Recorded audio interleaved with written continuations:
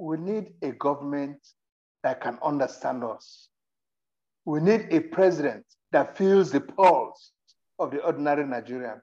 We need somebody who can talk to us and we'll talk to him. We need somebody who understands what we feel. Nigeria might not have a free and fair election. Why is that? Well, insecurity is worse in the country than ever before. And today we have the former Colonel Hassan Stanlabo, the former chief of staff for the Nigerian Army under the Ministry of Defense. We have him here today to explain to us what the insecurity situation is in the country and how serious it is and what, as a nation, we can do. You're watching The Voice of the Youth, a show that aims to educate Nigeria's youth on the political landscape. Stay tuned. So thank you for coming on my podcast, Colonel Stan Labo.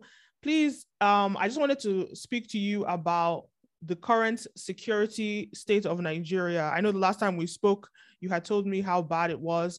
What is the state of Nigeria today? Well, I would say Nigeria today, from the last time we had our interview to now, not much progress has been attained or reached, I must say, because so far, we're still experiencing high level of killings. Citizens are more vulnerable. Fine, we'll be able to accede to one fact that just of late, within the last 1 or 2 months, the military has made some bold steps. But it has not really achieved much on ground. So what steps has the military made? And if it's only been 2 months, why would there be, why would you expect sort of like better results to have happened? I must be frank about this. The belligerents had taken the battle right to the doorstep of the politicians in Abuja. And the politicians have awakened to what we ordinary citizens have been complaining about. They now feel threatened, knowing that insurgents could step into the House of Assembly someday. They now feel threatened, knowing that insurgents could step right into the villa in a matter of days. The threat had become real, and it was no longer a matter of abandoning your village and go and stay in Abuja. Because while we have not been able to take the battle to the belligerents, they have taken it to us. They have taken it right to our capital. They have even informed our president that we are coming after you. So what does that, like, in your view, what does that say about the political class, that the only time when they're going to react is when it affects them personally? What does that say in your view about them? The political class has remained complacent. The political class had assumed a position of, well, we are on top of the situation, which is usual talk. Not until now that we are beginning to see that they are now making some deliberate attempt to be on top of the situation, and they are yet to be anyway. The point is that. So go on, yeah. The point is that whatever level of seriousness to see being exerted now, if this had been the posture 2-3 years back, we wouldn't have been where we are today. So what steps have been made? It has become clear that the political strategic level of decision making is got to allow the military to do what it's supposed to do. The right orders had not been given in the past. The body language of the president had not shown that he really wants this battle fought. Rather than crushing insurgents on the battlefield, we are taking them prisoners of war. As we speak, we have over 70 or 80,000 insurgents taken as prisoners of war. Nigeria wastes its resources in feeding them on a daily basis, clothing and sheltering them. Mere waste of resources. These are people who should have been buried long ago. So there's let's talk about the election, the 2023 election. Do you think that it will be a safe and fair election, considering the insecurity, especially the insurgents in northern Nigeria, even all the way down to Abuja? Do you believe that this election is going to be safe?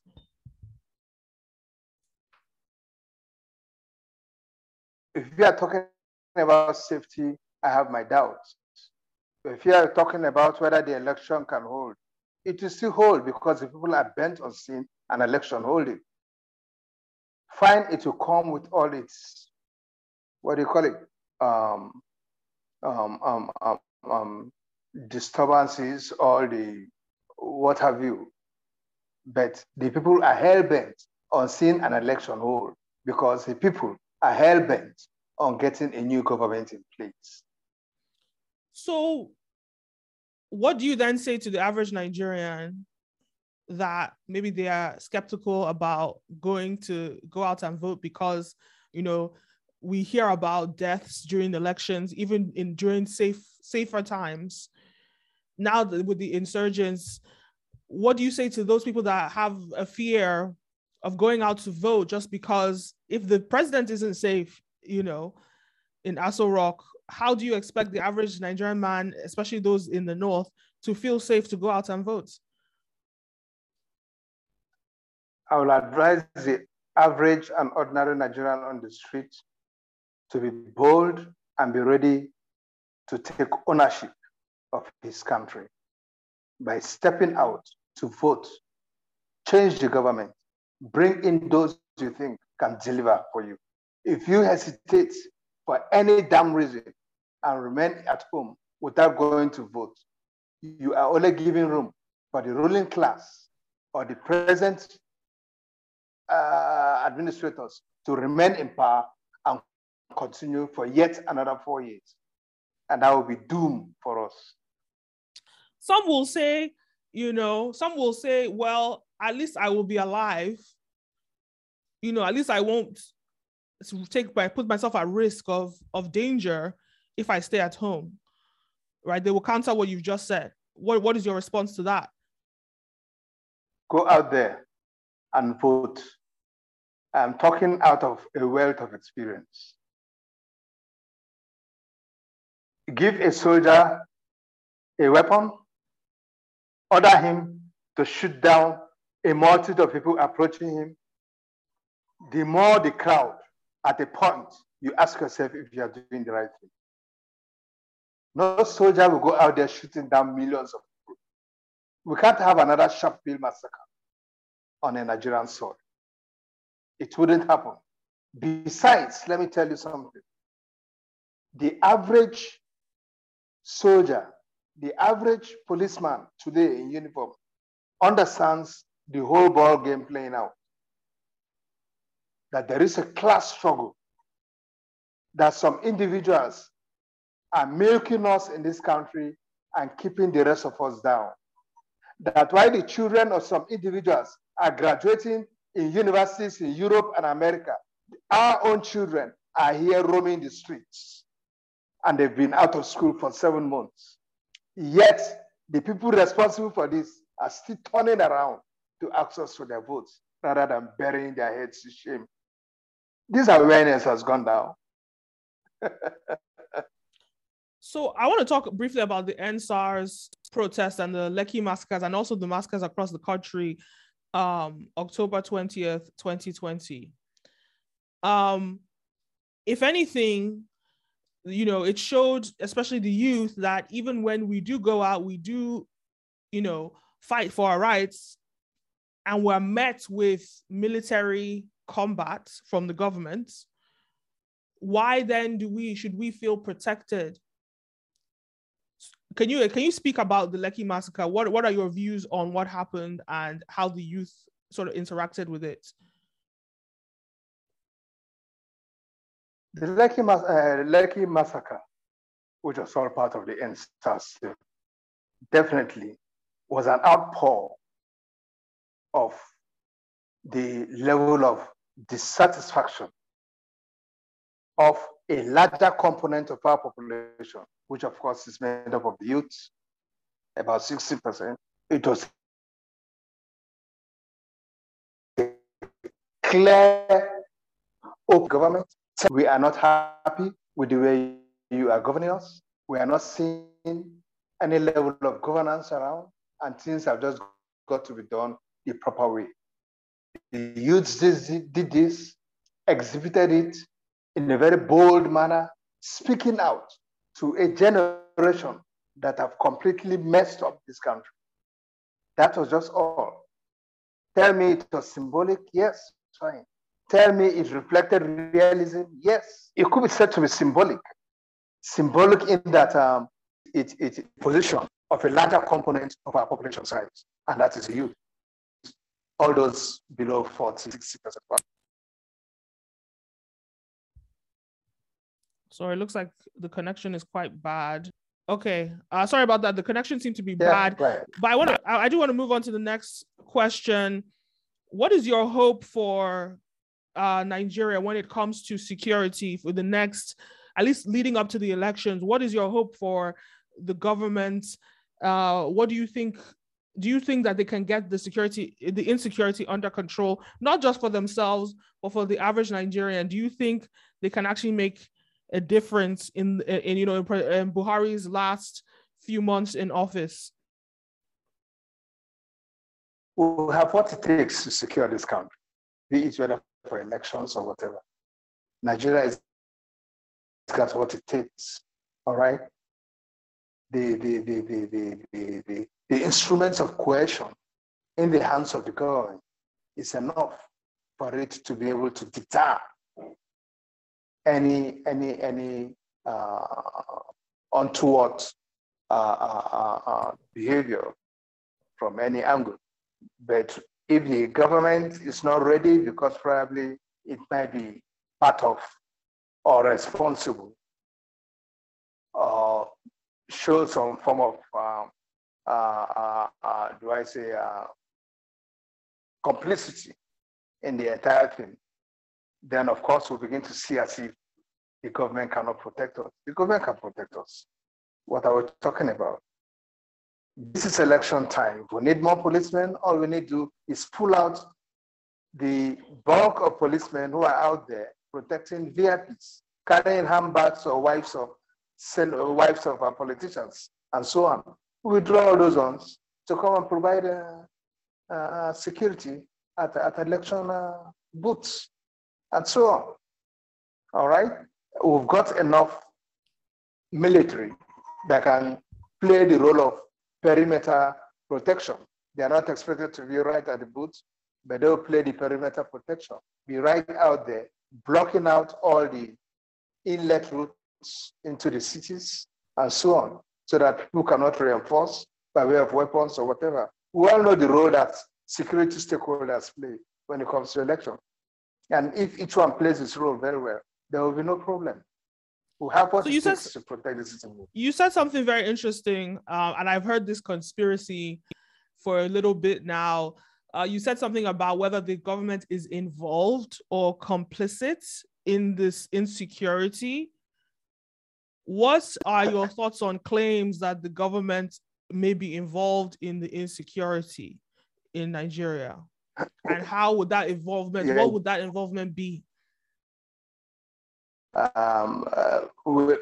are no longer asking whether it's government complicit to the security situation in Nigeria, because all the facts are quite clear. No sovereign nation, I repeat, no sovereign nation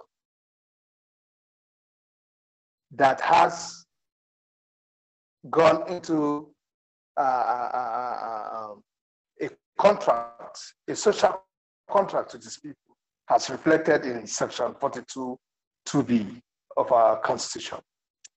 to protect its people, address its welfare issues, and of course, security. Those are the two byparts on which the social contract in the Constitution rests upon. In our own case, find the welfare issue, we no longer talk about that. But security issue, like you know, is rather not sacrosanct, rather. It's sacrosanct, and government cannot do anything about it but to provide it. In our own situation, we have a situation whereby the insecurity we face in the country has government's complicit involvement in it because they are involved in what is ongoing. It is no longer news to us how foreign Fulanis came into Nigeria. We have had El Rufai, the governor of Kaduna, said it several times. All right? How to the extent to which when they realize that, well, it appears we can no longer cope with what these guys are doing, since after all, the man who wanted to throw out Jonathan, who was a threat, has already thrown in the towel. So our invitation of the Fulanis now no longer serve a purpose. Now advise them to go back and even bribe them with all the hundreds of billions they claim they offered them. They collected it and yet they remain. Why? Because they have found Nigeria to be a land flowing with milk and honey. So those who invited them have lost control over them, and here we are all suffering. All what I am saying to you is in the public domain. They are no longer accusations. People have told us their own stories, how in an attempt to throw away Jonathan in case the government of PDP then was not ready to, hand over the baton, then they were going to make the country ungovernable. All these are statements that are well known to us all. As part of the attempt to make the country ungovernable, it was to bring in these foreign Fulanis, be they from Mali, Chad, Niger, from the Maghreb region, and so on, okay, to come in and make the country ungovernable for us. However, like God Almighty, who does not sleep, Jonathan congratulated the president even before the last word was mentioned concerning the election results. However, words had already gone out to these guys to come in, and they were already flowing into the country, coming in through your borders, and so on. All right? Coupled with what is rumored to be a grand plan to have some Islamic nation of Nigeria or whatever, and so on. All sorts of stories that came in now to fit into a grand situation that was already on ground, like I did explain. I'm also aware that we have had conventional statement from the governor of Kaduna, how attempts were made to placate these Fulanis to go back, how he even went out of the country to meet them, and so on. All these are in the public domain. There's nothing I'm saying here that is new, unless somebody wants to claim it does not know. All these are in the public domain. All right? So now here we are. Those who brought them in are disenchanted with them. If you've been following comments from El Rufai, he is terribly annoyed with Fulanis and so on, because they have really messed things around. None of all those who came together to agree that these guys should come in is today happy with the situation, because things have turned the other way around. All right? And it is also things that have turned the other way around also seems to fall in line with the rhetorics out there concerning some grand plan for an Islamic state. So here we are. But you also just said that we can't take control of, especially in the next few months. And I've asked this question, and you've answered it, but I want to ask this question again. Why do you feel that nothing was done? If something can be done, and it looks like something will be done in the next few months leading up to the election to ensure we have a safe election, why is it taking too much time to get the Fulani out of the country to make sure the country is safe and secure and not insecure anymore? Oh, well, ask their masters who brought them. If they had wanted these guys out, as far as I'm concerned, if only they have allowed the military, the Nigerian military, which I know has the capacity to flush these guys out of our territory, they could have done it long. All right, and that is why the ordinary Nigerian on the streets craves for a new government. We need a government that can understand us. We need a president that feels the pulse of the ordinary Nigerian. We need somebody who can talk to us and we'll talk to him. We need somebody who understands what we feel. We can no longer, they have barely few moments. So when at times some journalist tells you, what is your advice to the government? Who are you advising? My only advice is hurry up, pack your load. That's just the only advice I can give. Advise him for what, to do what again? Somebody who has not acted since 8 years, 7 years. Is it 5 years, 5 months or 6 months ago? You're advising him to do what? To do what? Fair enough. Thank you so much. My dear, the point is that... no, sorry, please continue. Yeah, the point is that, look, election can be made safe, and they have no option than to make the election safe. They have no option. This country must survive because this country is bigger than each and every one of us, irrespective of whatever. All right. Thank you so much.